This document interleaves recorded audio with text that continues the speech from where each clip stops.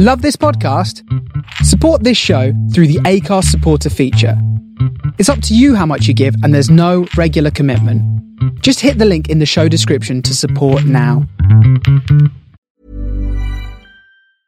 I'm Sandra, and I'm just the professional your small business was looking for. But you didn't hire me because you didn't use LinkedIn Jobs. LinkedIn has professionals you can't find anywhere else, including those who aren't actively looking for a new job, but might be open to the perfect role, like me. In a given month, over 70% of LinkedIn users don't visit other leading job sites. So if you're not looking on LinkedIn, you'll miss out on great candidates like Sandra. Start hiring professionals like a professional. Post your free job on linkedin.com/people today. There's never been a faster or easier way to start your weight loss journey than with PlushCare. PlushCare accepts most insurance plans and gives you online access to board-certified physicians who can prescribe FDA-approved weight loss medications like Wegovy and Zepbound for those who qualify. Take charge of your health and speak with a board-certified physician about a weight loss plan that's right for you. Get started today at plushcare.com/weight loss. That's plushcare.com/weight loss. plushcare.com/weight loss. Hello, and a very belated Happy New Year from the Dabblers. Well, from me, Hadja. Curtis is being unnecessarily healthy right now on another run, and I'll take myself for a 5-minute walk very soon. Ahead of Series 3, we've got another fantastic special for you, and I'm so thrilled to introduce our next guest. We spoke to her before Christmas, and honestly, it was a breath of fresh air to speak to someone so positive about life, playing the hand you've been dealt, and learning as you go. Jess Impiazzi has had quite the career. Through talent and tenacity, she gained a place at Italia Conti Stage School, only to drop out when she was just 17 in order to care for her mother. She then carved out a career in modelling and reality TV, experiencing the heady heights of fame and celebrity, as well as those who even am I moments that come from a glamorous lifestyle that's not always built on passion and purpose. Jess spoke to us about the novels that changed her life and perspective, and how they gave her the push she needed to follow her heart. She's since rediscovered her love of writing and acting, most recently starring alongside Dean Cain in the sci-fi film Rhea, and through her new memoir, Silver Linings. On Instagram, alongside some ridiculously attractive photos, you'll find her posting about mindset, mental health, and her work for Guide Dogs for the Blind. I thoroughly enjoyed Silver Linings, and I've already started the year at least trying to be less cynical. I hope you enjoy the interview as much as we did.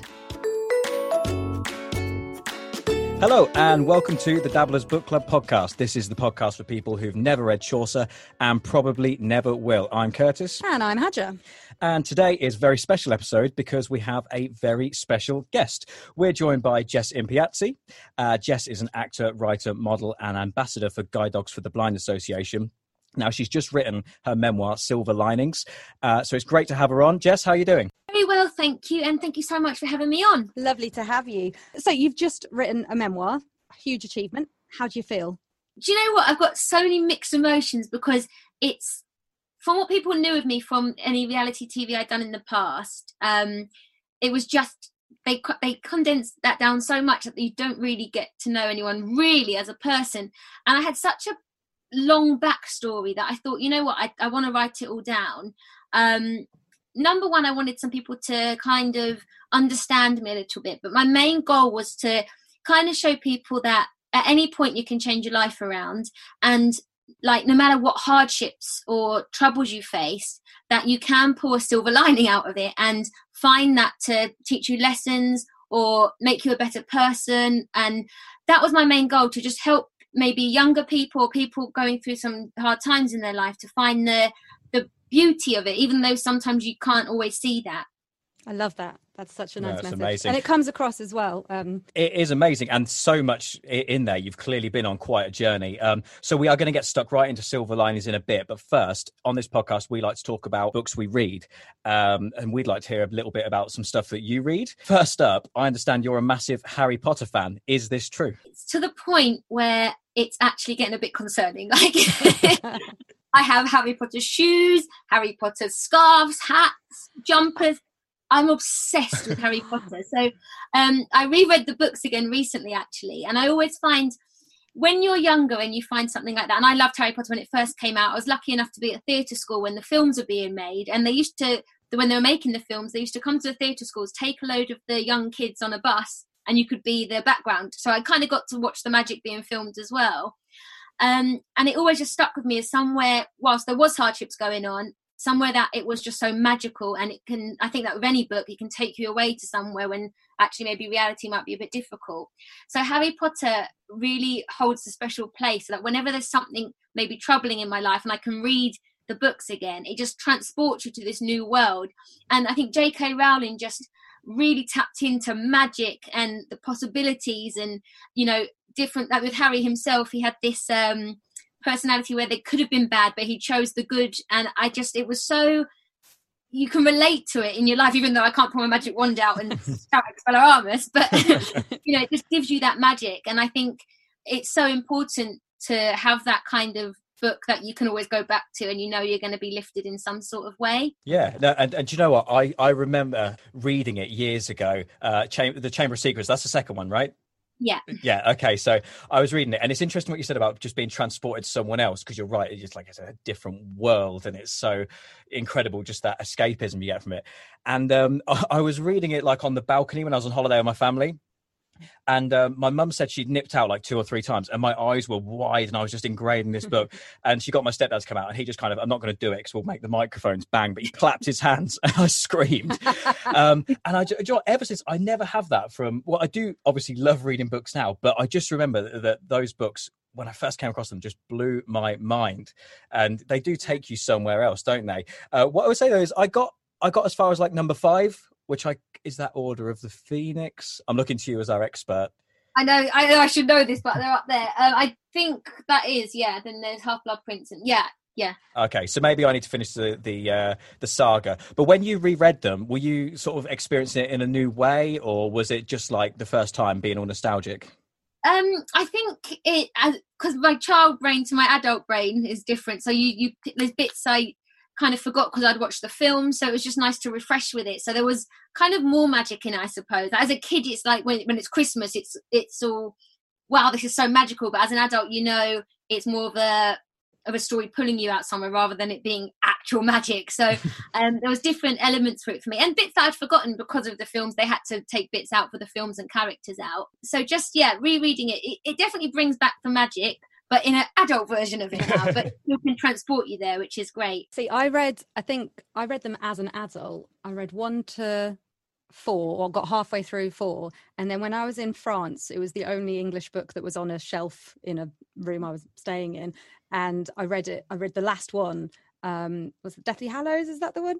Yeah. All night, in one night. And I was 24 and I was terrified.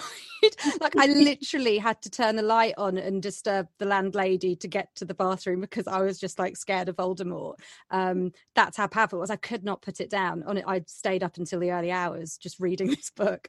And that's the magic of them, isn't it? Where you can, when you can't put it down, it's just that feeling of you, no matter what's going on, you're like, hold on, I'm in this other world now. Everyone leave me alone. It's just the greatest feeling. It's so hard to get that back, I find, as an adult in other books. You get page turners, but they're not, they don't engross you in the same way that something like that can do, especially as a child. Yeah. Sticking with books, you talk a lot about books in your memoir, especially ones that relate to sort of spirituality and personal development. And you mention Paulo Coelho's The Alchemist and also Gabrielle Bernstein's The Judgment Detox. Do you want to talk to us a bit about that and about the role they've played in your life? Yeah, so the first kind of journey for me in self-development and stuff started with books, and it was when I read The Alchemist by Paulo Coelho. And it's a fable, so it was done in a story type manner, but every single page I turned, it would be a light bulb moment in my head to be like, it just related to my life about living your dreams and how we put things off and how other people can trample on them dreams, but it's so important to follow them. And it gave me that inspiration, I suppose, back to carry on with what I was doing and not let the noise of what was surrounding my life destroy that. So that book was so important to my life because it gave me that kick to get back to what I wanted to do and what I loved and what my heart called for, which was my acting and my writing. And I never gave myself that chance before because I just allowed all this noise of these things around me to put the light out for me in that respect. So I then went on to read a load of Paulo Coelho books, but nothing really stood out to me as much as The Alchemist. And I've heard hundreds of thousands of people around the world say the same thing about that book because it's just so powerful. It's not one of them things that pulled me away like the Harry Potters into this magical world, but it was more of a light switch moment in my own head and what I wanted to do with my life. So that book was thoroughly recommended by me. And what was that like, that moment of cutting out the noise? Because I think especially in our 20s there is so much noise, and I think as women as well, and young women, we're a bit more not impressionable, but we want to please people and we want to do everything. So if there's an opportunity here, there and everywhere, we'll take it. And I sort of really got a sense of that in your memoir, that, you know, you had this crazy buzz of your 20s where you're doing all these cool things, but there must have been that sort of calling. You said as well in the book that you know when something's missing. And so how did you go about sort of getting rid of that noise?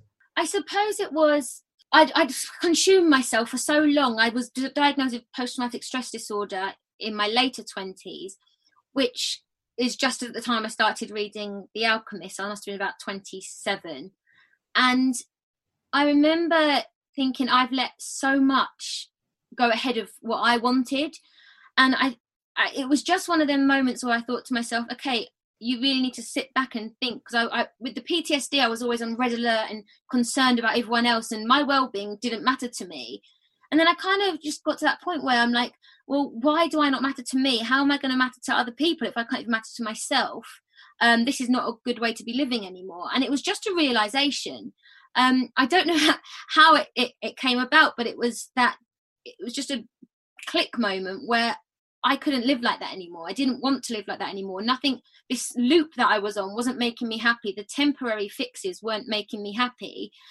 It was a distraction to a longer term problem. Unless I started to fix the longer term problem, it may be uncomfortable and may not feel nice, but the end result is going to be a lot better than going out with my friends drinking and just continuing this awful cycle.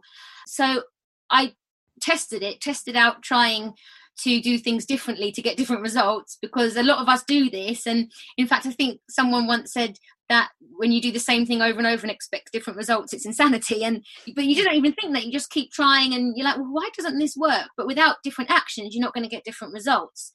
So I just tested it. I tried different actions. I tried to meditate to calm the voice. And as I did that, I found out there's always a voice in your head. Yeah. And unless you have control of that voice, you kind of stuck, because you don't realize. So when you become aware that there is these thoughts that are the things that are suppressing you, when you try to clear them, and I use meditation a lot for that reason, you kind of open yourself up another path.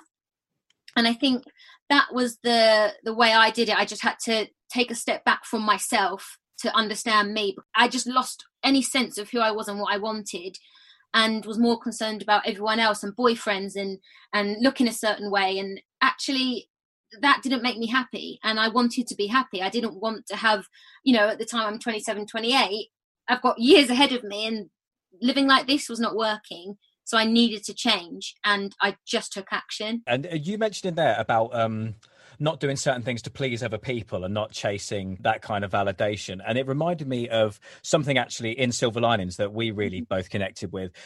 You mentioned about sort of heading out in Mayfair and trying to see how the other half live and, exploring that new world. Now, like, for example, with the reason we connected with that, we're both kind of state school backgrounds from broken homes. And I think we both, I don't know if guilty is the word, but in our lives, we've definitely talked about sort of trying to please people that are from a different walk of life to us that maybe at one point we aspired to, and then looking back and maybe feeling a little bit silly, like that wasn't the way to be, your authentic self. Like you're not in control of your life. Exactly, yeah. Where had you come from, and what was the pull of that Mayfair lifestyle? I suppose I just came from, again, a very normal state school, broken home. And I always felt that I needed, the way I felt I got validation wasn't people like, oh, you're doing well, Jess. If I did good at dancing, I got into dance school. That was just something in me that made me go to dance school. And I worked hard for that and did it all behind my mum's back and got in. And the validation I got from other people from that, whereas before I didn't really have any.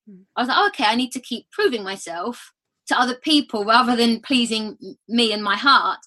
So as that progressed over the years, when I had to leave theatre school, I'd lost my validation because I was no longer Jess doing well at theatre school. I was now Jess doing nothing, and she's a dropout. That's a massive thing, that validation that you get from school, and then suddenly you're out in the real world and no one tells you you're not going to get those grades or that well done or anything. And you're like, oh, so I've been chasing all these ticks, but I haven't known what I wanted.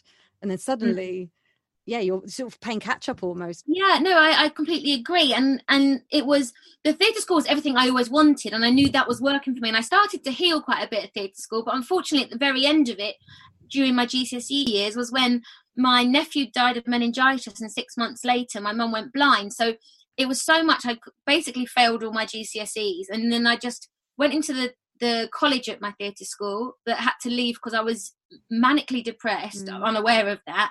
And my mum was at home not being able to get around the house because she just lost her eyesight and had to adapt to that. So when I came out of there and I lost that validation from others, but also validation from myself, because now I was like, what on earth have I got?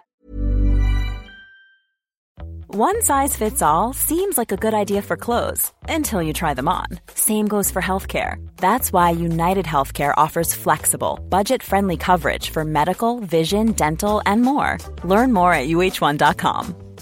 I'm Sandra, and I'm just the professional your small business was looking for. But you didn't hire me because you didn't use LinkedIn Jobs. LinkedIn has professionals you can't find anywhere else, including those who aren't actively looking for a new job, but might be open to the perfect role, like me.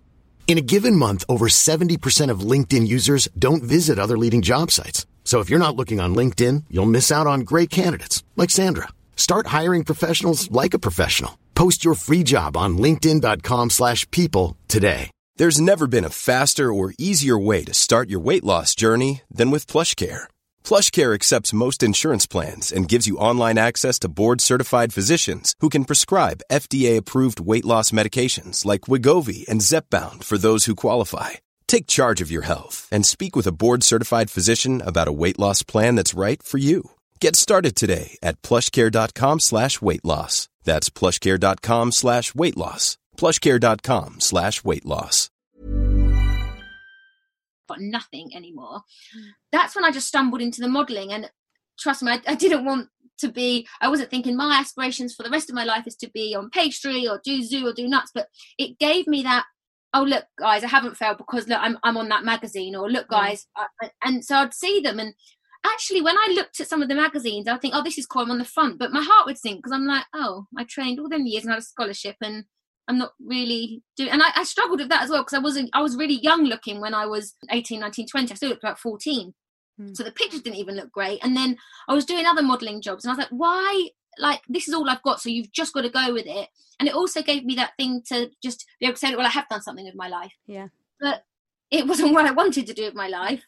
And it's not a long-term thing. You can't do it for the rest of your life. And I was kind of using that to just prove that I could do something and I could be a someone, because behind that I felt like a no one. So then I would skint myself by going to these fancy restaurants with friends that aren't even in my life anymore. I can't even recall their surname, paying for them to come along with me so we could take pictures and show people, oh look, I'm doing well, I'm out here. And actually all it did was make me broke when I could have saved up a good bit of money and bought myself a house at a young age, and just surround me with more superficial people that weren't really good for my mentality or my growth. God, this is like a conversation I have with my sister all the time. We're just in our 20s, like, why didn't I save? Why wasn't anyone helping? And it's that doing all these things that kind of look good on the surface or make you feel good short term, but you're never getting to your long-term goal because you're constantly silencing that thing inside you that's saying, this isn't what you want to do. Exactly. I mean, do you feel that there's like an issue with women maybe from your background who want to go to stage school, who then are kind of preyed upon, not preyed upon's a harsh word, but I think sometimes that can be a problem, because when you leave theatre school, I suppose it's with many other industries, you're not guaranteed anything after, and you think, well, I've done all this and my mum's going around talking about me getting a scholarship and I haven't done anything, so I've got to try and find something, and unfortunately that can leave you open to some bad agents, to some quite predatory people, so I definitely found that, but I think that's because also I wasn't a strong person and I didn't have a strong kind of network around me at the time to help me through that. And I think a lot of the time people with difficult backgrounds can be vulnerable to them people, and these people know that as well, and it's risky, and I just hope that begins to change. And I think with a lot of Me Too movements and stuff, that will,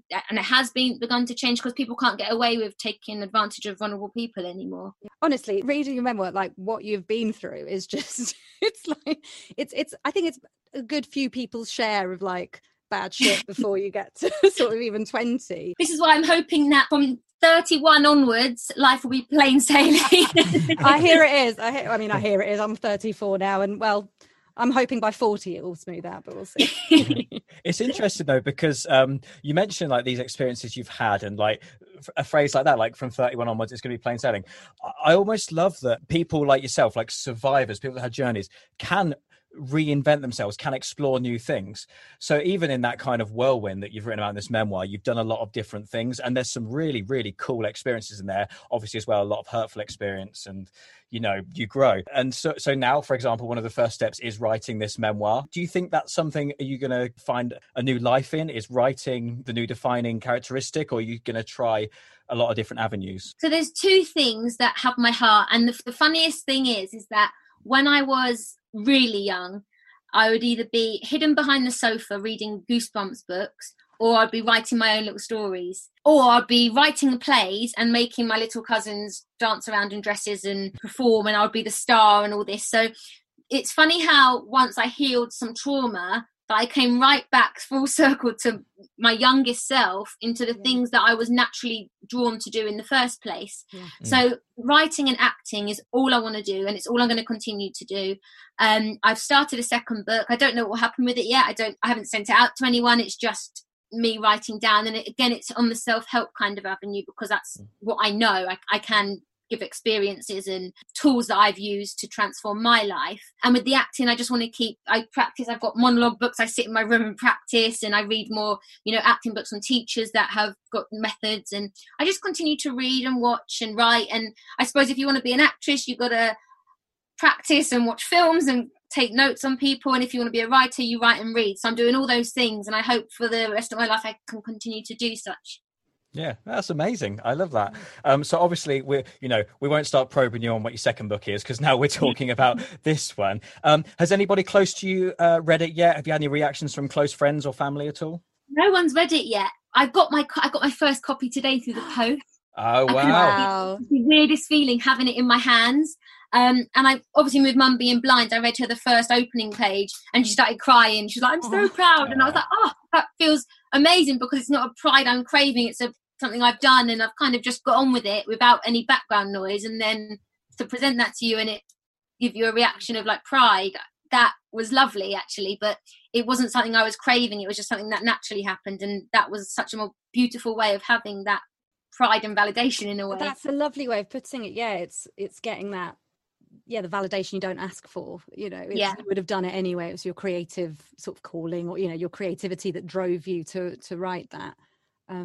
It's so much more authentic and genuine, isn't it? And meaningful when people. I wasn't doing it for other people, like to get validation from them. I was doing it to genuinely help and tell a story, and I got what I've always been craving, I suppose, but through something authentic. So. Yeah, was it difficult to write the more traumatic pieces? And I'm thinking actually principally here of your mum going blind. Was it difficult to go back and revisit that when you wrote it? Do you know what? I feel it was therapeutic. It helped me as I wrote it. And it was basically, the book is about my feelings towards these things, as well as how I learned to deal with these things. Writing it down was better than therapy, I suppose. From when I was younger, it drew out everything that I had clogged up in and poured out onto the pages. And it was almost like a release. I mean, there were times where I'd get a bit emotional, talking about my nephew passing away, things with my mum and other things in the book. But it was emotional, but it was very, very therapeutic. And I would suggest anyone to write their things down, because I think it just releases on another level. Mm. Did you start to see any things from a different angle that you hadn't considered before as well? Yeah, I think I did. Yeah. I think there was times when I was writing things, and when I was younger with the domestic violence, I used to blame just one person and be like, that was disgraceful. But then when I see it as a whole now in an adult mind, then memories changed a bit, because I'm like, well, this happened because of this. And it gave me a more empathetic vision of it and understanding of these things. So Yeah, I just think I could open my mind up a bit to the things that happened, rather than sitting in a place of it being quite traumatic and hard to think about. It was now a place where I could be like, okay, I understand it, and now we move on. As a divorcee as well, reading the bit where you said divorce is the best time to find yourself. Like, there's loads of bits. I've made loads of notes like this resonated, this resonated. I mean, yeah, I don't want to talk about the marriage, but the divorce and like finding yourself. I think at the time I was so distraught and I was completely lost. I thought my whole world had been ripped apart, and then little by little these things started happening for me. Since like the film Ria, 2 weeks after I left the marital home, I went straight out to LA, and don't get me wrong, I wasn't in a very good headspace, but I had these things coming in that I'd always dreamt of, and I thought to myself, well, this must be the making of me, because I could actually destroy this all by sitting in this horrific headspace, but work on yourself. So that's when I just took a load of books, kept meditating, reading, and kind of writing down my gratitudes and my pain. And as I did that, it was healing, and I wasn't even aware that's what I was doing at the time. I just knew that these little things were making me feel better. And then by the end of the year, when I'd kind of rebuilt myself, I realized that yes, it's an awfully painful thing to go through, but at the same time I found what I was capable of, that I was completely unaware. I didn't know I had that kind of power or strength in me, and I found it. And that's why I say the seed has to break to become a tree. Maybe it was destined that I had to be broken down to that point to be able to rebuild everything that had been broken from such a young age. And how about when you did go to LA? So you obviously said the two things you are really, really passionate about are writing and acting. Was the LA gig that first really brilliant acting job that you've been seeking? And was that like a bit of a rebirth in life? Yeah, it was an indie film, so it was a bigger step for me because I was with some quite big actors, and LA is great when you're working. I found that. But again, unless you're a multi-millionaire and you've got a big name over there, it's quite difficult to navigate yourself around if you're not working. So I finished the film and tried living there for a while, which was great at first. I was getting up with the LA life, going juicing and boxing and loving that. But after a while, then you keep meeting people and it's like, hi, what do you do? Or what's your name? What's your Instagram? And then they do want to know or they don't want to know you. It can be quite a daunting place. And also I noticed a lot of people do, I suppose this is like a similar version of the validation thing, saying, I'm a massive agent, here's my card. And then them texting you and they're like about 40 years older than you, 2 days later saying, how would the girl with the pretty eyes like to come for dinner tonight? I'm like, this is quite not what I'm after. There's so much of it, and they're so forward in LA as well. Yeah. I spent time there after my marriage ended, and yeah, it's really like English women, we're not used to men literally going up to you in a coffee shop in the same way. We used to, like, you know, the odd comment and stuff and maybe eyes across a bar, but literally someone just placing themselves down next to you and having a conversation and asking you out on a and often disguising it as work related. The worst thing is because there's so many people out there, you know, desperate for their dreams, people take advantage of it. And I noticed that a lot over there. And a lot of my friends said the same thing. So I like to live in England. If I have work over there, I'll have a holiday, but it's not somewhere I'd want to live full time. With the acting, like, would you like to do more films? Is it stage stuff you're looking at? What do you fancy? No, films. Films is where I want to stay. I think I've got a bit of the... I'm a bit fearful of stage, which is strange. So I loved doing it when I was at school. But my thing is my memory could suffer sometimes, especially in panic moments. And the thought of stage, it doesn't bring me like that peace. I like to know that I can do a retake. One last thing I'd like to touch on. So we read your sort of resume at the top of the show, and because you've done so many amazing things, there are so many amazing ways we could describe you. One thing you do is you're an ambassador for Guide Dogs for the Blind Association. Do you want to talk a bit about your work with them and just tell us, you know, what you do and what they do? Sure, yeah. So it was when my mum went blind, she was struggling so much at the beginning, and it was when a few people said, look, get in touch with the Guide Dogs for the Blind. To cut a long story short, when she got her first guide dog, her life was completely changed around. She had her independence back. She could go down the shop and go shopping. She could get on the train and go up to Scotland, or she just had this new lease of life back. And it was that, not just the companionship of an animal being around, but one that actually can take you around your town and give you that freedom. And see, when I built a platform on social media and on the television, it was a chance for me to be able to, well, actually I can use this to help them, because I've seen the help that they've given my mum, and in fact I've met a load of people with guide dogs through the charity and seen how their lives have been completely changed around, and it became so important to me. So I've done a lot of visits to the guide dog the puppy breeding centre, which is just an amazing day. And then I've done some half marathons for them, and we always trying to raise awareness and money and sponsor the guide dogs, and I've done mountain climbs, and I just wanted to make sure that I could give back in any way I could, because what I saw with my mum was money couldn't buy that. It was that companionship, just to be able to see firsthand her be able to use this amazing animal and companion to give her life back. And the more we can get people guide dogs, the better, because it really does change their lives. Wow. So incredible. So incredible. Thank you so much, Jess, for speaking to us. It's been just an absolute joy to listen to you and to hear about your journey, to read about your journey. It is really inspiring. And I do think, Silver Linings is the perfect title for your memoir. You've got the 5 Peaks Challenge coming up soon. Are you still doing that? Yeah. Unfortunately, it had to get delayed, but they are planning to go ahead with it in 2021. So I should have already done it, but it's just everything's been pushed back to 2021. So it's going to be a busy year. Yeah, like everything. Everything's happening next year now. Yeah, what are you doing next year? Everything I should have done this year. Thanks so much for joining us. You've been an absolute joy. Thank you very much. Thank you guys, you too. Look, bye.